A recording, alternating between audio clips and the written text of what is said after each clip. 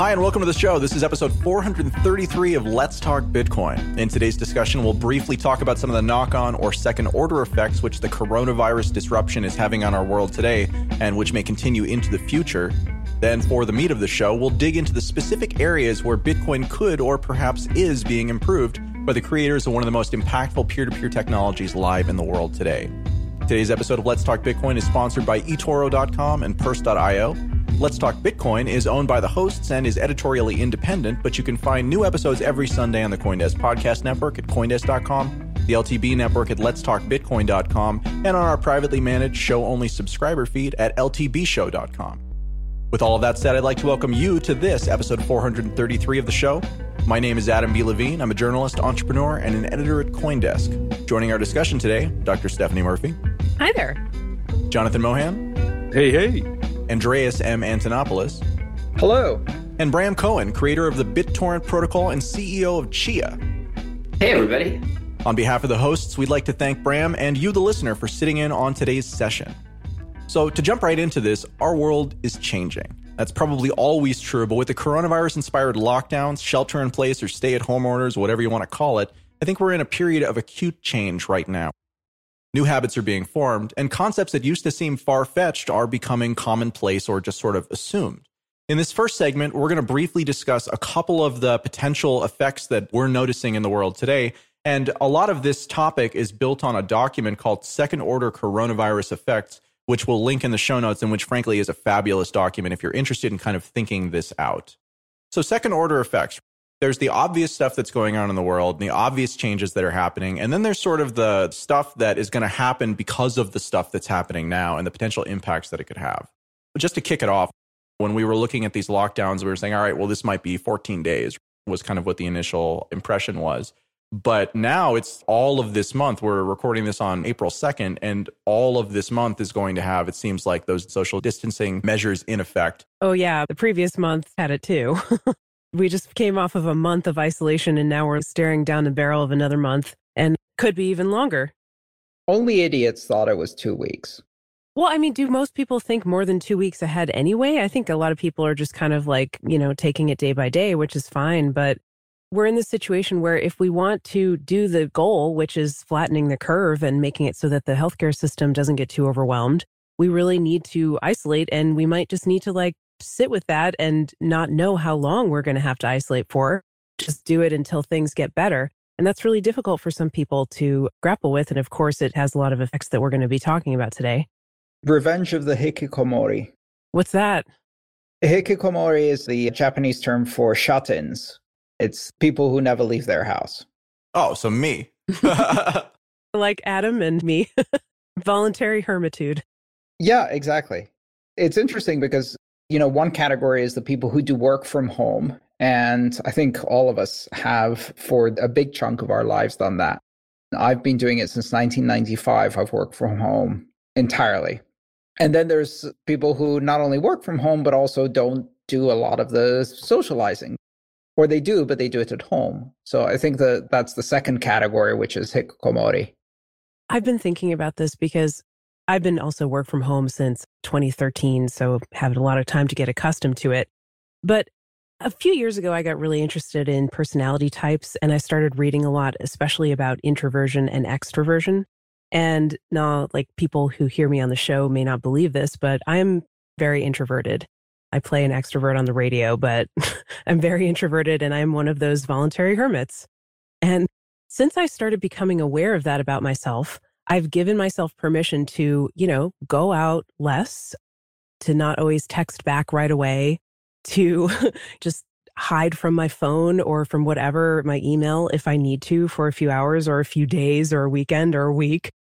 And that's been great for my mental health. But I've noticed that it's kind of an extrovert's world. It's kind of like, especially in American culture, we prioritize or we value people who are willing to go out there and seize the day and do stuff out, and staying at home is seen as a sign of weakness, maybe as a sign of femininity, right? Because it's you associate with a stay-at-home mom, right? And our culture doesn't value stay-at-home moms as they do dads who go out and work and make the money. And I'm not saying I agree with that. I don't agree with it. But that is sort of like the way our culture falls. And is this dynamic going to flip now? Like the introverts are finally having their day, like Andreas was just saying. Yep. Oh, the social anxiety people have is really hilarious. It's like people are not used to video chats. It's like they need to plan a video chat like days in advance. Oh, totally. Yeah, absolutely. And then mess it up completely. At least I know to hide all of the things in the background of my shot that are going to reveal everything about my location, my habits, and everything else I've been doing the day. There's so many hilarious stories are coming out of, teachers who have been thrust into online learning without any preparation, etc., and don't know how to set up their workspace. They put a filter on their video that makes them into a potato and they don't realize it, and they get stuck that way for the entire class. Although, I mean, honestly, that would be a much better school experience than the one that I had. So, I mean, like, I can't argue with the potato too much. Well, if you think about it, it's like, you remember when AOL was dumped onto the internet? Right. This is like that, but for working from home with Zoom meetings. Yeah, it's like that, but with boomers getting dumped onto the internet and to working from home situations. Yeah, I mean, and there's also a dark side to this too. Like I've heard about Zoom bombing. Have you guys heard about this? Yeah. Oh, yeah. Zoom URLs are 10 digits long, and you can just war dial them. You can manually war dial them. It's ridiculous. Like, wow, what year is this? Could you add a few more digits to the end of that, please? Yeah. And I think people spending more time with their nesting partners, their spouses, their kids, people that they live with, when normally they get a break from them for at least 5 to 8 hours a day. And what does that do to relationships? Well, there's a dark side to that too. I mean, there's going to be an increase in domestic violence and child abuse and elder abuse and stuff like that too. I mean, with respect to my life, I would say that a lack of public school will probably reduce massively the amount of child abuse that's occurring in America. It's been really interesting kind of watching that and talking to people because, Stephanie, as you said, like I've basically built my life for a whole variety of reasons around this sort of fully remote approach. But, like I'm married, right? And what happens is that when you live in very close proximity with somebody, all of the potential problems that can be problems, they get a lot louder, right? And so if you build your life around that, then a lot of the process of really getting to know a person is figuring out where those rough spots are and then trying to figure out how you deal with that. And most often what me and my wife do is you turn it into something that's kind of funny about the other person or something that makes you laugh, as opposed to being something that's annoying, right? Do the problems get louder though, or do they just get like harder to sweep under the rug and ignore? Well, it's the same thing, isn't it? I mean, it's the difference between, having 24-hour exposure to it versus having, like 12-hour exposure to it, right? I think it can be an opportunity for greater intimacy because if you can actually talk about the issues that you have that are brought to light by being together all the time, if that wasn't something you were doing before, you can turn it into an opportunity for growth as a couple or as a family or whatever. Absolutely. But that doesn't always work. I guess that's my point is that that's a mode that you have to kind of get into.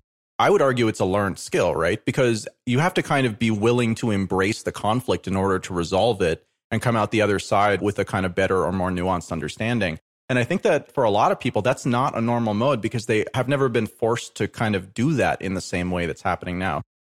Yeah, that's absolutely true. But just like boomers are being forced to learn how to use Zoom, we can maybe call them Zoomers now. People in general are being forced to develop better skills at relating to their family members and people they live with. I agree. Absolutely. And I think it is a huge opportunity for that. But it's also at a weird time. Thinking back to when I was in, like high school, in like the teens to, early 20s, that would have been a rough time for me to have been kind of stuck in my situation. Not because I had any sort of bad situation, but just because I was unhappy with it, right? And so that compression in that circumstance just would have made me super angry. So, I mean, I'm so happy to be at the point in my life that I am now and have done the things that I did because this hasn't really been that disruptive to me. It's been interesting watching other people adjust when this is the life that I've been choosing to live for a long time. But I just wanted to recognize that this is a really, really stressful situation for a lot of people. And again, the longer this thing extends, kind of the more stressful it's going to get. Yeah, there's categories of social distancing and isolation and quarantine that people are experiencing, which are very, very different. I've been talking to a friend who's actually delighted by quarantine. She gets to spend time with her kids. all of the crafts projects that were never getting done are getting done. There's lots of projects happening around the house. She's got quality time. She doesn't need excuses to not socialize, to not follow up, to not meet appointments, to not deal with deadlines, to not even have expectations. And all of that has given her a tremendous amount of freedom.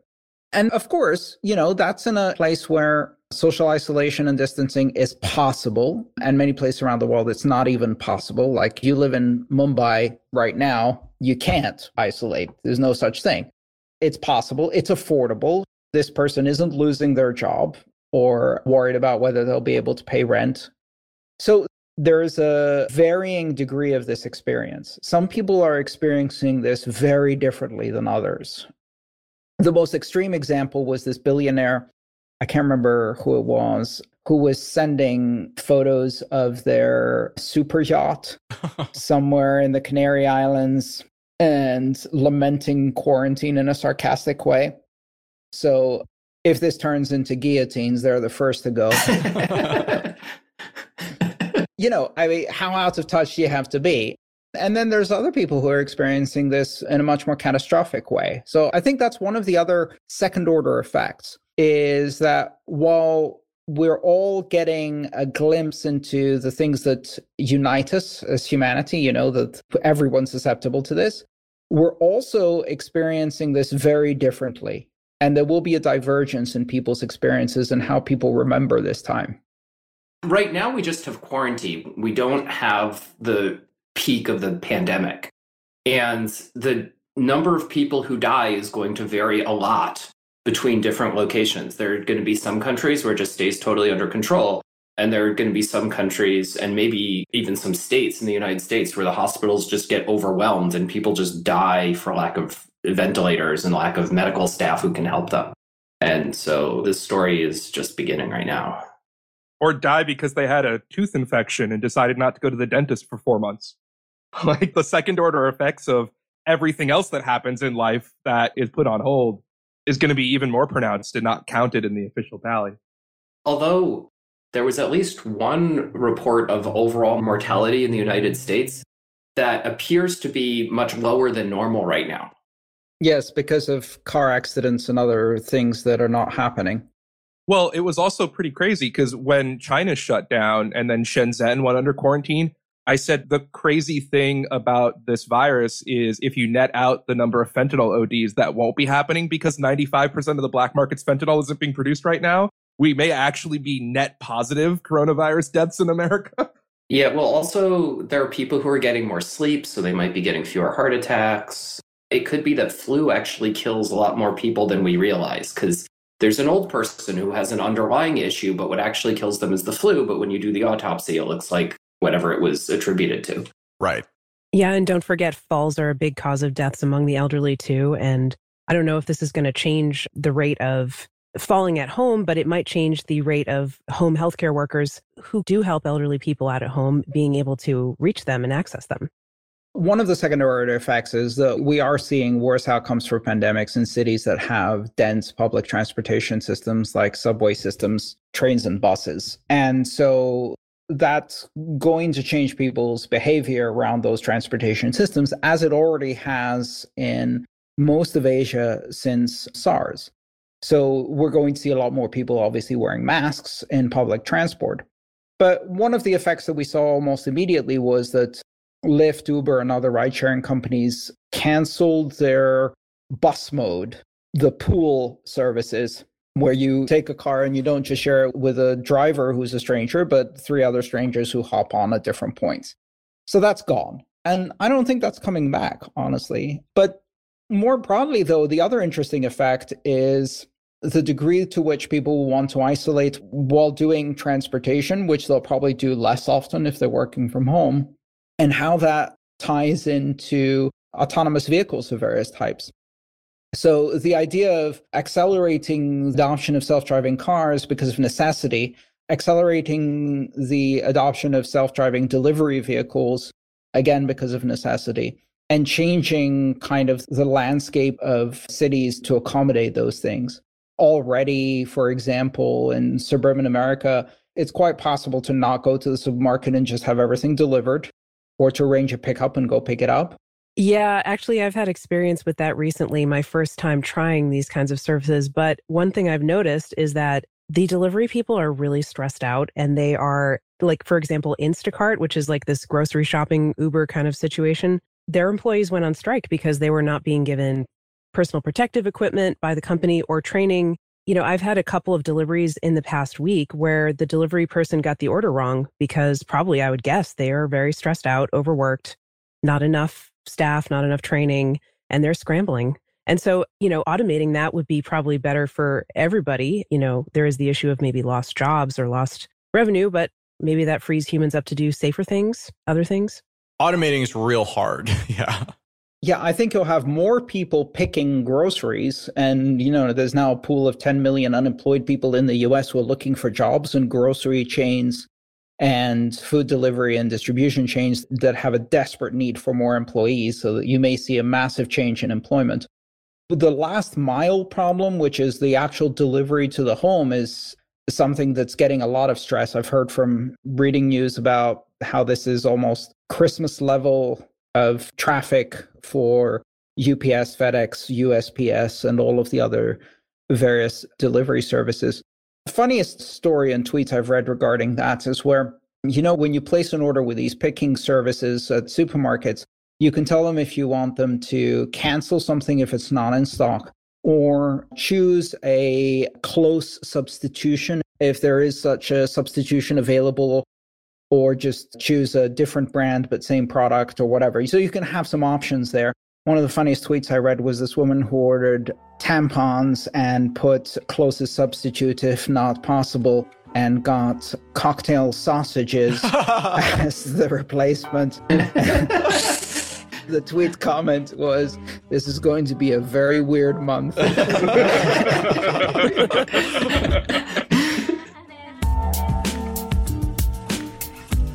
This episode of Let's Talk Bitcoin is sponsored by eToro. Did you know that eToro has been providing powerful tools made easy to traders since 2007 and offering cryptocurrency trading since 2013? At eToro, there are no hidden fees and no commissions. Traders love the intelligence they offer, like smart charts on every asset with customizable chart features, and the ability to experiment with a virtual portfolio that's stocked with $100,000 of test funds as soon as you create your account.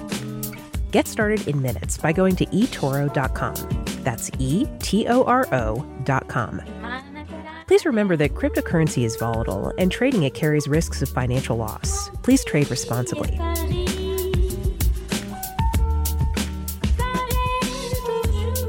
I'm not in favor of government doing stuff most of the time. But one thing I've been thinking about a lot is how if the government was going to do a work program for this really weird period where people are kind of stuck at home, and many people would rather not be stuck at home, it feels like a general delivery service, right? At the national level where people who want to participate and want to get out of the house can get the appropriate protective equipment.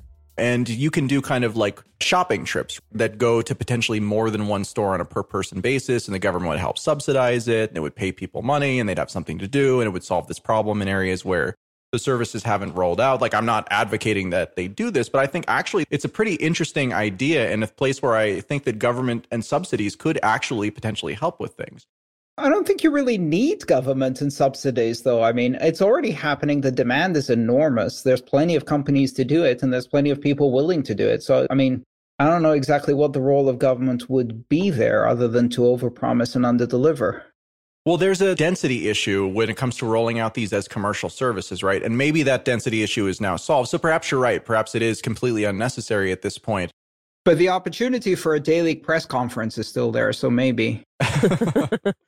There's a whole set of new opportunities in sterilization. People have never taken this getting sick thing seriously. I think we're going to start seeing homes getting renovated, so there's no touch automated hand washing right when you walk in the foyer. I think shaking hands is never going to come back. This is going to be a thing now. I actually hope that this, maybe a silver lining, improves the level of sexual harassment. I would be glad if some people were not greeting me by kissing me on the face or touching me. In New York City, when the swine flu outbreak happened, the response to that was every building, in every major sort of conjunction point in a private space, put a Purell auto dispenser. And I thought it was fantastic because every time every person went past an escalator, they just put their hand under the machine because you were there anyway. And so hand washing went up to like 95%. I'm like, this is amazing. They removed them afterwards? So I would say about 80% of them went away. But a decade later, I would say 1 in 5 of the ones that got set up all across the city are still there. It's now very common to walk into the lobby of a building and see a Purell dispenser. And it seems like a trend that's likely to continue given everything that's happening now. Yeah, so there was some sort of like cultural consciousness that it diminished, but is still there. There's an interesting kind of development in new technologies there. For example, far UV, which doesn't degrade plastics and is not cancer causing because it doesn't penetrate deep enough in the skin, is a new option. So the idea of having automated cleansing cycles of things like self-driving cars or building lobbies or patient rooms, so that every time the door closes and there's no one in the room bathes itself in far UV light. You could even do that in things like the lobbies of homes, the foyer. Oh no, far UV you can do when there are people in the room too. I believe the wavelengths they're talking about are the ones just barely outside of X-rays. So it's like the most extreme wavelengths that actually get through ordinary air. Normally, the effect of that is they're just blocked by human skin pretty easily. And then when it comes to touching surfaces, the best pro tip I can provide to people is buy a Bic lighter and a paper clip. Break the paper clip in half, put it around the opening of the Bic lighter so that it's sort of like a U semicircle. Touch the button you need to touch and then light the Bic lighter to set the paper clip on fire to sanitize it and then put it in your pocket. And that could be your pokey stick. All right. I've seen devices like this for phones with the far UV. Yes. Oh, there should be things that you just put your phone in that sanitize it. Those should be everywhere. Right. Yeah. Especially in bathrooms. So while you're washing your hands, it sanitizes your phone. Ooh, that's a good idea. The thing that I would say I thought would be a second order effect that hasn't happened was I thought the internet was going to go back like 10, 15 years in terms of available bandwidth. I'm actually very surprised that at least in America, the infrastructure has been able to keep up with everyone switching to remote working and streaming. Everyone's bottleneck to the internet is their home connection. The backbone is easy to upgrade to have way more capacity than we're using right now. So in Europe, is it mostly politicians thinking it's a series of tubes? Why would they throttle YouTube and Netflix? Is it reactionary or is it based in merit in terms of throughput in the network? It's social signaling. Got it. Downgrading your Netflix video quality is kind of like, it's controversial for me to say, but it's a lot like recycling. Recycling, unfortunately, is an example where recycling aluminum cans and corrugated cardboard, if you separate those, is actually a good idea. The problem is people really, really want to recycle. They want to recycle everything. And recycling is garbage, and there's only so much utility for it. At some point, it's like we're recycling everything we can possibly recycle. There's only so much demand for this garbage, even properly sorted beforehand. And yet people continue to recycle. They continue to be aggressive about trying to put as much of their garbage in the recycling as possible because it makes them feel good to do it. And reducing the bandwidth on Netflix is really just doing that. It's saving Netflix some amount of money, but it's allowing the Netflix viewers to feel virtuous. They should put on a mask instead. That's the only important virtue signaling that needs to happen right now. Put on a damn mask.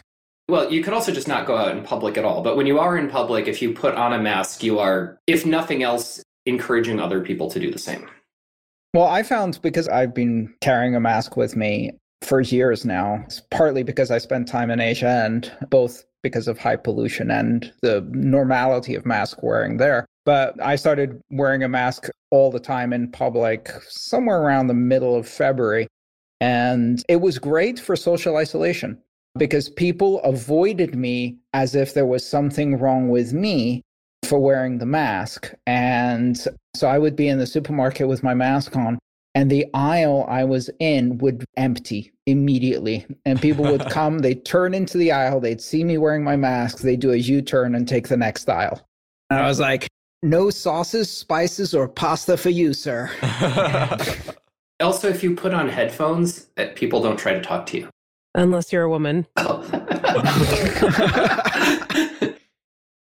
we're all fans of decentralized and distributed peer-to-peer technologies. They're very important. But historically, there aren't a ton of examples of popular success or things that have penetrated the mainstream in a way that was actually visible. And with BitTorrent and with kind of peer-to-peer file sharing, that is actually one of the systems that really has had a meaningful impact on our world. And in cryptocurrency, many, many people have kind of looked to that as an example of what we could eventually accomplish in terms of penetration, in terms of impact and things like that. So, Bram, you are in the process of creating, I believe you're out in testnet now, a project called Chia. Yeah. And Chia uses a variety of things. It effectively tries to build on top of sort of what Bitcoin has accomplished and then make a bunch of things better about it. And so today in this conversation, what I'd like to talk about is how you are making those things better and why those are things that matter and are important to actually make better. And I think the place to start with this is with the different consensus mechanism which you've designed, which is called proof of space and time, right? Yes.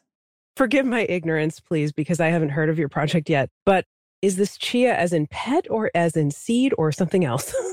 Chia pets are called chia pets because the actual plant that you put on it is chia. Oh, okay. So it's kind of like full circle.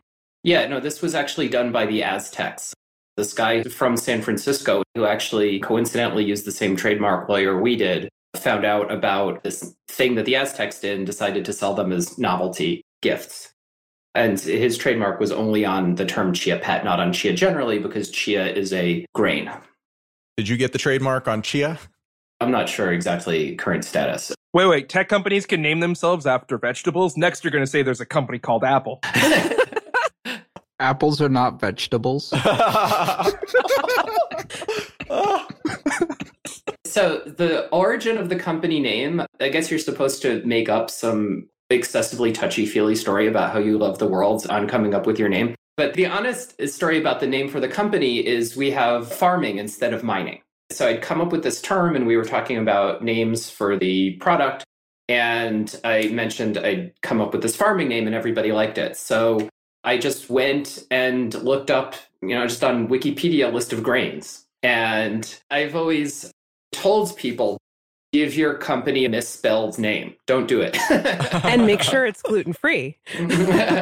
And also there are these just technical requirements of a company name, which is somebody needs to read it, mention it to somebody else in person. That person needs to remember it and web search for it and find it. And so I applied that criterion to a list of grain names in combination with what was reasonably open from a trademark standpoint and came up with chia as the obvious winner among that list. I kind of liked amaranth, but that's very hard to spell. Yeah. I want to ask why Bran didn't make the list. I was thinking of calling it Bram Coin because everybody told that joke, but people hated it as an actual name. Oh, very good. What was the reason to do a different consensus mechanism and what led you to proof of space and time? I love the name. Reminds me of one of my favorite books. Tell us the story there. The funny thing with the term proof of space and time, at times people have assumed I was just joking, that I was making up some science fiction sounding mumbo jumbo. Right. And it's like, no, that's actually what's going on here. Bitcoin has a lot of very obvious problems. One of them is that it does this mining. And when mining is happening, you have warehouses full of computers burning electricity, doing literally nothing. It's a competitive money burning process, right? Like that's the whole point. It's Keynesian stimulus in the most horrible way possible. So can you get rid of this? And there's actually another problem with Bitcoin's consensus algorithm, which is it isn't as decentralized as it should be. It's decentralized. It does, honest to God, have this feature that all the miners today could disappear and other people could take over and life goes on. The database continues to move forward and continues to work, which is a great feature. But you have a handful of entities controlling the mining capacity of the network. And that's not good. That's not something you want to have happen. So in this competitive money burning process, as hardware has been getting more and more efficient and as the network has been getting more and more competitive, it's basically becoming almost an industry unto itself, right? And so that's what you mean by concentration here, is that the players who are out there who are making money and who are incentivized to do this, they tend to be increasingly large players just by nature of that hyper-competitive factor. Well, there's this very obvious metric, which is how many pools would it take to do a 51% attack on the network? And the answer is 3. And the number varies, but it never goes above like 5, and sometimes it drops down to 2. So in very real terms, a 51% attack would be entirely feasible. It wouldn't even be hard. And that's a very scary thing. Chia is very much a direct descendant of Bitcoin. It's not using any of the same code base because the idea is to fix everything, which wound up meaning everything had to be rewritten. But spiritually, it's really trying to accomplish all the same things. So it's like, let's use an actual honest-to-God Nakamoto consensus. If I'm going to bash anybody, it's going to be people trying to do proof of stake, because that's unambiguously a step backwards. That is a fundamentally more centralized thing than Nakamoto consensus is, and I'm absolutely doing Nakamoto consensus. So trying to improve on proof of work is something people have done. And generally speaking, they wind up taking steps backwards rather than forwards. People will try and do like ASIC hard proof of work. They'll try and make it so that general purpose CPUs are not as disadvantaged against custom hardware for doing mining. And that, it turns out, is counterproductive, because that is a battle you're going to lose. You just will lose, no matter what. Because even if you lost by a little bit, even if you lost by like a factor of 2, you've still completely lost because the costs of power dominate. And there's no way you're going to get the power usage of a general CPU down close to what custom hardware is doing for a particular mining problem. And by making it more difficult to do that, all you've done is create a greater moat around building crypto acceleration hardware, which is going to create further centralization and limit the number of vendors of this hardware, which is another problem. And that's not something that you want to have happen. So disappointingly there, it's like, no, you really want to just use the simplest thing possible. Proof of work, the way Bitcoin does mining, is at this plateau of functionality that it's very, very hard to do better. And spiritually, I believe in saying, how can we make this all much more commodity? And that's what I'm doing. But on a just purely technical level, there's a question of what could you possibly use? How can this possibly work? Especially when you want to go, well, we're going to make it not really require any power. Because if you say, well, I'm going to come up with something that doesn't need more power, it's like, well, you not only need it to not need more power, you need to make it so people can't use more power. They can't just do these grinding attacks where they go, oh, well, I'll just try a billion possibilities for what the future history is going to look like and pick out the one that works out best for me. Now, in Bitcoin, this isn't a problem because you just define grinding as just what you do. That's just normal behavior in the system. And that's a way of dealing with it. It clearly works. Bitcoin is an honest to God, in the wild, deployed, it's up and running, secure distributed database, which is an amazing thing. But we would like to do better. We would like to make this whole thing less wasteful and more distributed. And particularly when you're talking about making it more distributed, there's this question of how do you prevent this situation where some people get better ROI than others do on investing in this, and they become just the handful of players in this market who are doing this the best. And likewise, the waste, it's like, well, we can make it so you're not using power right there, but how do we make it so people aren't just spending money building the hardware? And that's where the money is going. And we haven't really changed the fundamental economics of what's going on here. So there's a loophole. Very, very subtle, tiny, specific loophole, which is there is this massive resource already extant. There's huge, ludicrous, insane amounts of storage capacity in the world. And the way storage works is people buy more than they need at the moment and then fill it up over some period of time. And so a pretty significant fraction of this ridiculous amount of resources just sitting there underutilized, over-provisioned at any given moment. So if we can just airdrop, essentially, the farming rewards onto those, then anyone who tries to invest in this, anyone's like, oh, well, I'm going to buy hard drives to farm with, will, once the market settles out, eventually, be losing money on that because they're competing with over-provisioned stuff. That other people bought this thing because they actually wanted it for storage, and paid, real market rate, but they have excess on it. And so the cost to them of farming off of that is nothing. They're just getting gravy money. But if you buy the hard drive just for this, you're pretty rapidly going to be losing money on your investment because you're competing with these purchases that people have already done. Isn't that also true about CPUs? CPUs on computers and stuff like that, the early days of Bitcoin mining, effectively what you had was people not necessarily going out and buying new computers to do mining. They were just using excess capacity on their laptop or something like that. And then as time went on, they kind of hyper specialized into more and more sophisticated and specialized equipment. Yeah, so this was Satoshi's vision. In the Bitcoin white paper, Satoshi lays out clearly, read up on BitTorrent, and it was drawing a parallel here. The idea was that people have already purchased all these CPUs and that the cost of mining is primarily going to be a depreciation on the sunk cost of the CPU. And since there are lots of CPUs in the world, this will continue to be distributed, which held up briefly. Yeah, a couple of years. So there were two things wrong with that. Obviously, I'm trying to make this work still. I empathize with the goal, but this failed for two reasons. Number one, because hardware beats CPU so badly at any normal computation. And number two, because of power. Power completely dominates this entire thing, and there are places that have cheap power and places that have expensive power. So just to clarify here, maybe I'll paraphrase you a bit, Bram, but basically what you're saying is there isn't a 3 order of magnitude better hard drive that you can buy if you can custom design a hard drive, but there is a 3 order of magnitude better than CPU. And also the 3 order of magnitude better hard drive may have more storage, but will not give you a significant advantage if it uses a kilowatt of energy instead of the normal consumption. Well, a 3 order of magnitude better hard drive, you would call a hard drive. It's not qualitatively different from the one a consumer has. Right, yeah. The proofs of space are this magical thing. Storage is storage.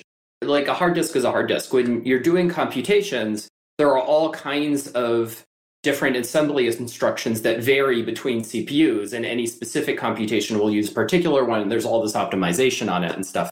You notice hard drives all have the same API. You open a file, you write to it. That's it. There's no difference whatsoever in the API of different storage media. I think it's also worth mentioning, because this took me a hot minute to unpack in my head when I was first learning about it, is that unlike other projects that people sort of lump you together with, your system isn't storing people's data, it's storing data. So it's not a storage protocol, it is a proof of data storage protocol. Yeah, it's not doing a useful thing. It's not IPFS. You don't download stuff and prove that you're continuing to back it up. That's not what it's doing at all. Those things I view as fundamentally flawed for a long list of reasons. The two biggest reasons are, number one, that's a huge amount of bandwidth to even get started. And number two, there are all these crazy attacks where someone like fake stores something, especially because all these files are presumably encrypted. Someone can pretend they're storing lots of files, and actually these files are just garbage, which they have the seed for the stream cipher. So they don't actually have to do the storage themselves to prove that they still have it, because they can regenerate it at any time. So that whole approach to doing things I view as very fundamentally flawed. This is something much, much simpler, where you go, okay, I want to start farming. I have this hard drive. Let's start farming. And you just do this thing where you make what's called a plot file, and it starts farming, and that's it. So the process of farming then is you prove that you have this storage space available, but none of it is actually being used in this process. It's just the metric that's being calculated on a distributed, anybody can join and anybody can leave basis in a similar way to how proof of work works, right? Yeah, so you can think of it as when Bitcoin mining is done, it's kind of like everyone's printing these lottery tickets really, really fast. Just everyone's running their lottery ticket printing machine. And once in a while, someone prints a winning lottery ticket and boom, they make the next block and life goes on. And now the databases move forward one block. They just spent, $10,000 to generate a megabyte of data. But when you're doing proofs of space, it's more like you have a hard drive full of bingo cards. That there's a challenge that comes in, And everyone goes and looks up what is the closest bingo card I have to this challenge. And whoever gets the closest one wins. And they make the next block and you move on with the next thing. So there's this very important technical subtlety here. This thing by itself, without some new cryptography added, is deeply and profoundly broken because there are grinding attacks that someone can do these things where it doesn't cost anything to go do these lookups to try and make the next block. It's like, okay, well, I'm just going to try a billion possibilities for the next couple of blocks, find the one that works out best for me. And I'm now getting more utility out of my storage capacity than I'm supposed to. And this is a very insidious and profound type of problem. And it also applies historically that someone can rewrite history because they might have a lot more capacity now than the blockchain had through most of its history. And so they can rewrite the history to be overall weightier than the legitimate one is. And that's another very scary kind of attack. So there's this question of how do you prevent this from happening? So a critical piece of this whole thing is proofs of time, hence this very science fictional sounding proofs of space and time. That you do this thing where you alternate proofs of space and proofs of time, and the number of iterations which the proof of time has to run for is inversely proportional to the quality of the proof of space. So better proofs of space make the next block faster and move things forward after that. So people kind of stick with those. And if you combine those together and do a lot of subtleties just right, you can get a working Nakamoto consensus.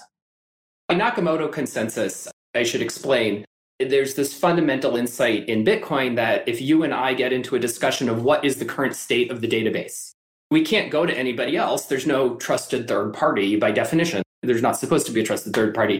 You and I need to be able to figure out what the current state of the database is. So we have a blockchain. It has a history. It has a weight. And so if we get into an argument, we compare our histories, and whichever one of them had the most blood, sweat, and tears go into it is the winning one. And you and I just can locally measure what the weight of our blockchains is. And whoever has the weaker one goes, okay, you win, I'm going to accept yours. So you described a system of proof of space and time for securing a blockchain and getting to consensus. But is this for specific types of blockchain applications? Is it for cryptocurrency? What is this useful for, I guess? It's useful for having a secure distributed database. So it's taking proof of work and it's making it better. It's making it less wasteful. It's making it more distributed. It's making it more secure. Okay, so let's go through those individually. So it's less wasteful because there's no electricity use being done for the purpose of generating the lottery tickets, right? Yes. There's no electricity being used immediately. And then there's this much more involved explanation of why it is that this hasn't simply moved off waste to manufacturing instead of running things.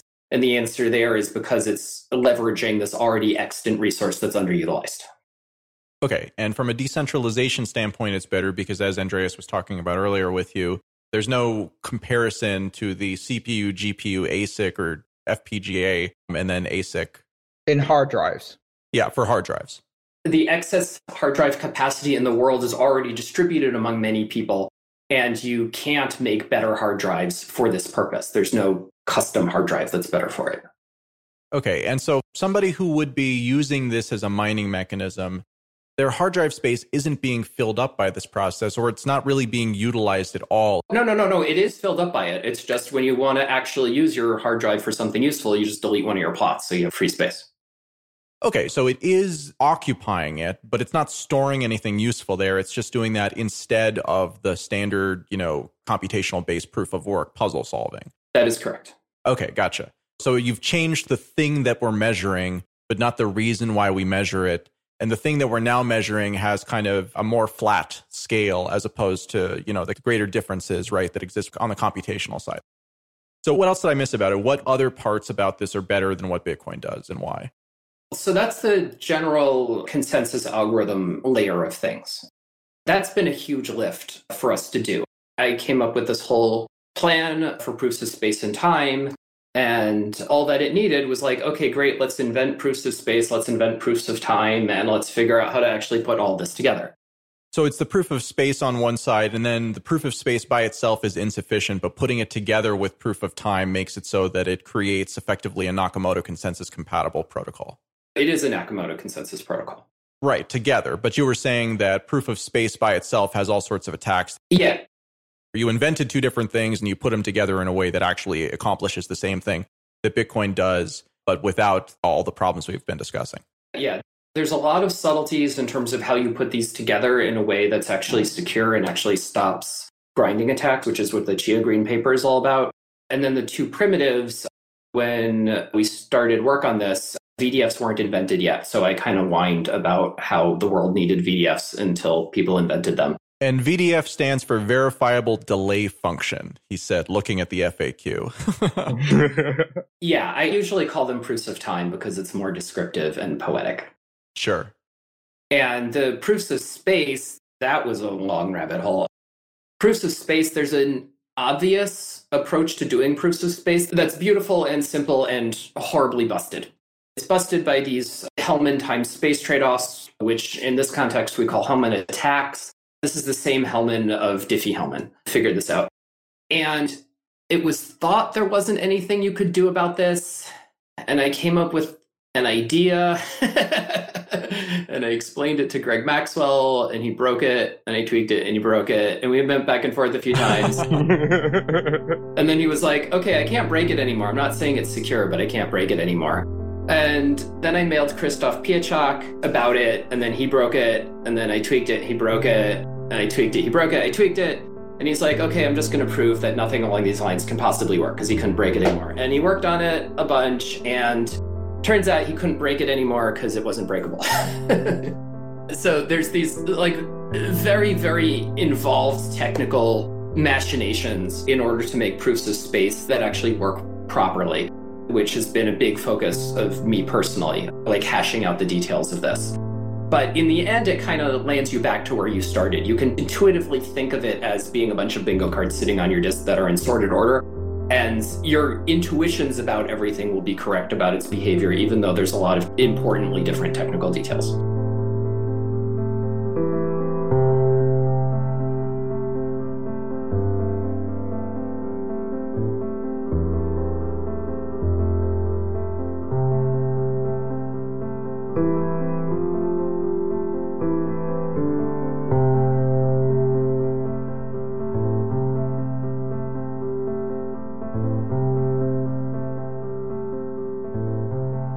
So as far as I see Chia, it makes a lot of sense as to how it's a Nakamoto consensus. And the thing that I find fascinating about it is that it's targeting a different supplier. So you're not going after miners because miners don't run large data centers. If they do, then they'd have a data center company. I mean, some of them do, but if you're running an ASIC company, you don't have, exabytes of storage. And so I could get how you're monetizing an entirely different actor class with different physical hardware into becoming a cryptocurrency miner. So from the sort of securing the network standpoint, I totally get how you're a distinct protocol that actually isn't competitive.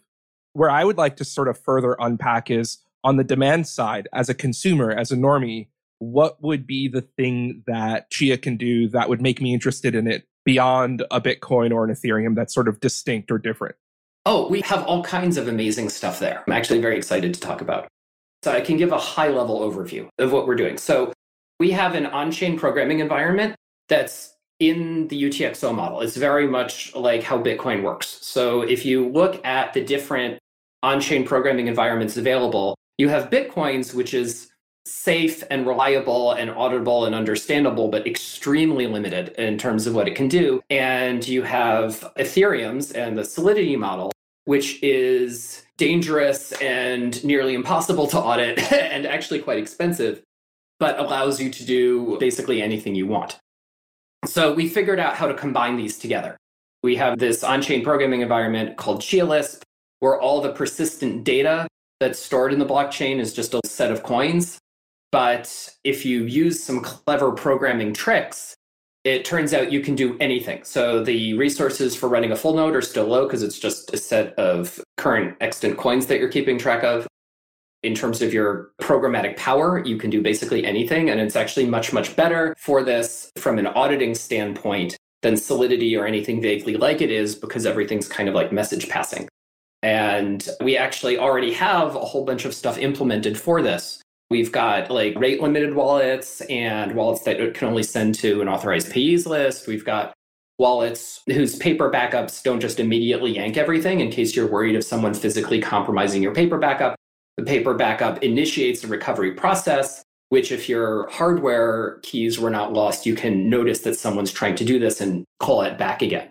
And the most sophisticated thing we have so far, which I'm very excited about, is we have colored coins. So in practice, the main thing people actually use Ethereum for is just ERC20 tokens. And ERC20 tokens are very limited in terms of what they can do. They're really just balances. Where with Chia colored coins, and this is written on top of our general purpose environment, so you could add all kinds of stuff to it. But we have working already Chia colored coins which support inner smart transactions. So all those vaults that I just mentioned, you can actually have colored versions of those for people's internal custody, even of the colored coins. And they support non-interactive aggregation, which sounds very abstract, but it enables this amazing feature where if like you want to say, hey, I'll trade some Chia for some colored coins, you can make a transaction, you can make a partial transaction, which prints a bunch of Chia and burns a bunch of colored coins into nothing. And this is not a valid transaction because you're not allowed to do either of those. But what you can do with it is you make this offer file and just send it via email, post it on Reddit, I don't know, wherever. And then anyone in the world can take the other side of this offer and make a valid transaction out of it and introduce it to the blockchain, and it will go through. So it enables this very, very powerful, truly decentralized exchange. One of the things I didn't get so far is you've described the consensus layer and a kind of an application layer around Chia. Is there cryptocurrency involved that's used as a game theory reward and punishment in the farming? There's no slashing in the farming. Farming is just Nakamoto consensus. Anyone who wants to can. We have a working testnet today. Once we're done recording this, we're going to go launch our beta, actually. We're in the process of doing that today, which is actually going to have transactions on our testnet, which we haven't had thus far. But you can just, if you want to farm and you have a hard drive that has like a spare terabyte on it, you can download our software and start farming and start collecting testnet Chia for now. And it works. So there is a cryptocurrency that is the reward for farming. Yes, it's very, very much like Bitcoin. It's a database. It keeps track of balances. It rewards people for making the database progress forward by paying them in the tokens that the database itself is keeping track of. It's almost identical to Bitcoin in that view of the world. Okay, so for our monetary Bitcoiners out there, can you describe the issuance and monetary policy of this system? Yeah, so the planned issuance policy we have is we have a pre-farm that's significant because that's our whole entire business model. That's what's gotten our investment thus far. That's what's going to fund ongoing development once the thing is launched. And then on top of that, we have farming rewards. And those are going to have a few halvings, and then it's going to stop having halvings. It just is a constant amount until the end of time, but kind of this relatively small trailing emissions compared to what's handed out at the very beginning. And technically speaking, that's an infinite amount, but roughly speaking, the pre-farm is like half of the early, first 50 years kind of stuff. And then there's just ongoing stuff till the end of time. The reason for having those trailing emissions is a security one, that when you have a cryptocurrency where people just get paid off transaction fees, that causes some very, very scary things to happen from a security standpoint. And we don't want to wind up having that. But it looks a lot like Bitcoin in this, just slightly tweaked. So I feel like we have to ask about kind of what's the thought behind having such a large amount of the token upfront allocated to the company? Doesn't that create centralization risks? Well, remember, this is Nakamoto consensus. This isn't proof of stake. We have no extra control over the system as a result of having this. And Bitcoin had much the same thing. The first 4 years of Bitcoin when no one was using it were half of all the issuance that's ever going to happen. So it's not terribly different in that standpoint. And also, we're going to intentionally lock up a bunch of these tokens. So the potential thing is that we could just sell a whole bunch of tokens, which would depress the price. But we're going to, first off, promise not to do that. And second off, we're going to actually lock up our funds in ways that other people can audit, where they can see on the blockchain, yeah, these funds are locked up and can't be spent for at least this amount of time.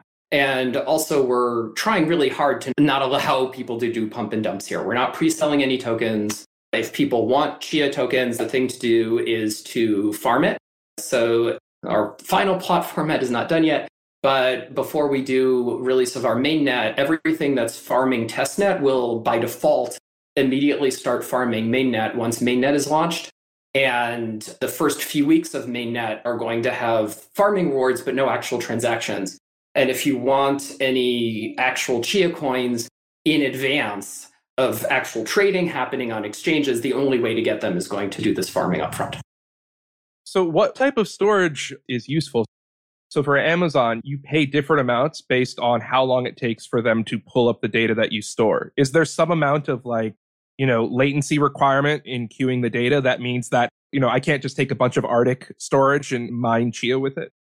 Yeah, you need to be able to do a couple sequential lookups within 5 minutes. So if your individual seek times are 30 seconds or more, you're basically hosed. So not a problem for regular hard drives at all, but for tape drives, it's kind of not happening. And that's an intentional feature.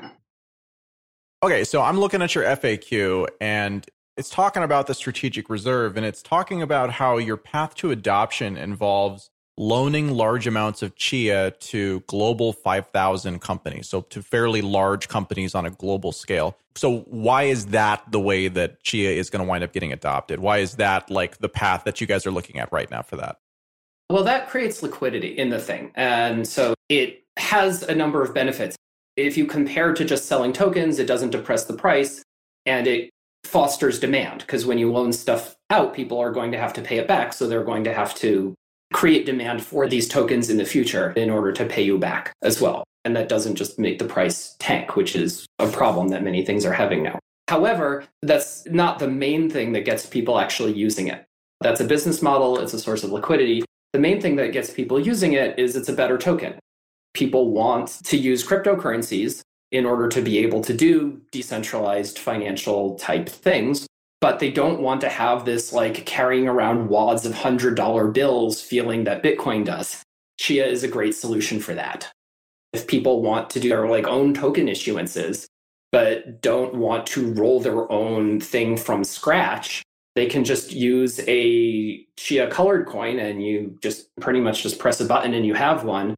And that has much more functionality going into the future than ERC20 tokens do.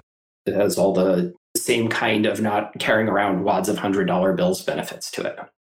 Can you explain that a little bit more? I don't understand. What is the wads of $100 bills feeling with Bitcoin?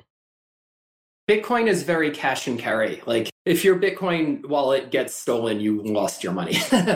So there are all these features that banks provide to you where when you send someone money, it gets held up for a bit. You can notice that it shouldn't have gone through and can call it back before the time is up. There's a whole bunch of things like that banks do. They don't do it well. They don't do it transparently. They don't do it with end user control. But it's a lot better than just literally paying cash for things. There's reasons why people don't like just taking a suitcase full of cash and bringing it somewhere, just from a security standpoint. Okay, so what are the features in Chia that are can you refund a transaction or something? You can build these things. You can build things so that I can make a wallet such that every time it does a payment, it gets held up for some amount of time.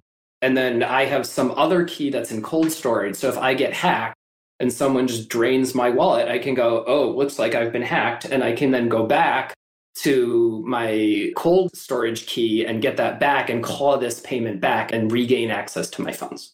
There are many similar things to this. If I do regular payments out to vendors, I can have a wallet that can only pay to authorized payees. So I have an employee who has access to this wallet, and I don't want that employee getting phished and I don't want that employee embezzling money. So I can make it so they can only send to this list of vendors. Basically covenants. It literally covenants. So now, correct me if I'm wrong, but using the primitives in Bitcoin and with, continued additions to those primitives that are continuing to come out of the development process, I think those are all things we can do in Bitcoin, maybe not today, but at an aspirational level, right, Andreas? Not today, because there's a feature that would be required in order to implement covenants. and it's one of the proposals for future addition to TabScript. Those are also, it turns out, rather limited. So this gets pretty deep in the weeds pretty fast. But a bunch of the changes that are made in Chia that make it really good for this kind of stuff are things that would be very painful to do in Bitcoin. So, in principle, you can always just make an extension block and then you can change everything. But Bitcoin Core is extremely conservative about that kind of stuff and isn't going to do anything that big unless there's like years of a proven system showing that it's worth doing. But you have these technical changes, like the format of transactions is vastly simplified so that the programming language itself can talk about transactions and analyze and look at them. And in Bitcoin, it's just very, very complicated and gets gnarly to do the kind of string mangling you need to talk about them. Also, in Chia, all transactions go through simultaneously. And in Bitcoin and Ethereum, they're serialized. They must go through in some order within one block. And that proves to be highly problematic. This non-interactive aggregation feature that I said is very, very dependent on having everything go through simultaneously, which also makes it much easier to parallelize authentication of blocks, by the way, as well. So I've gone down the rabbit hole of going, well, how would you improve Bitcoin script? And, in principle, Bitcoin can do all kinds of stuff.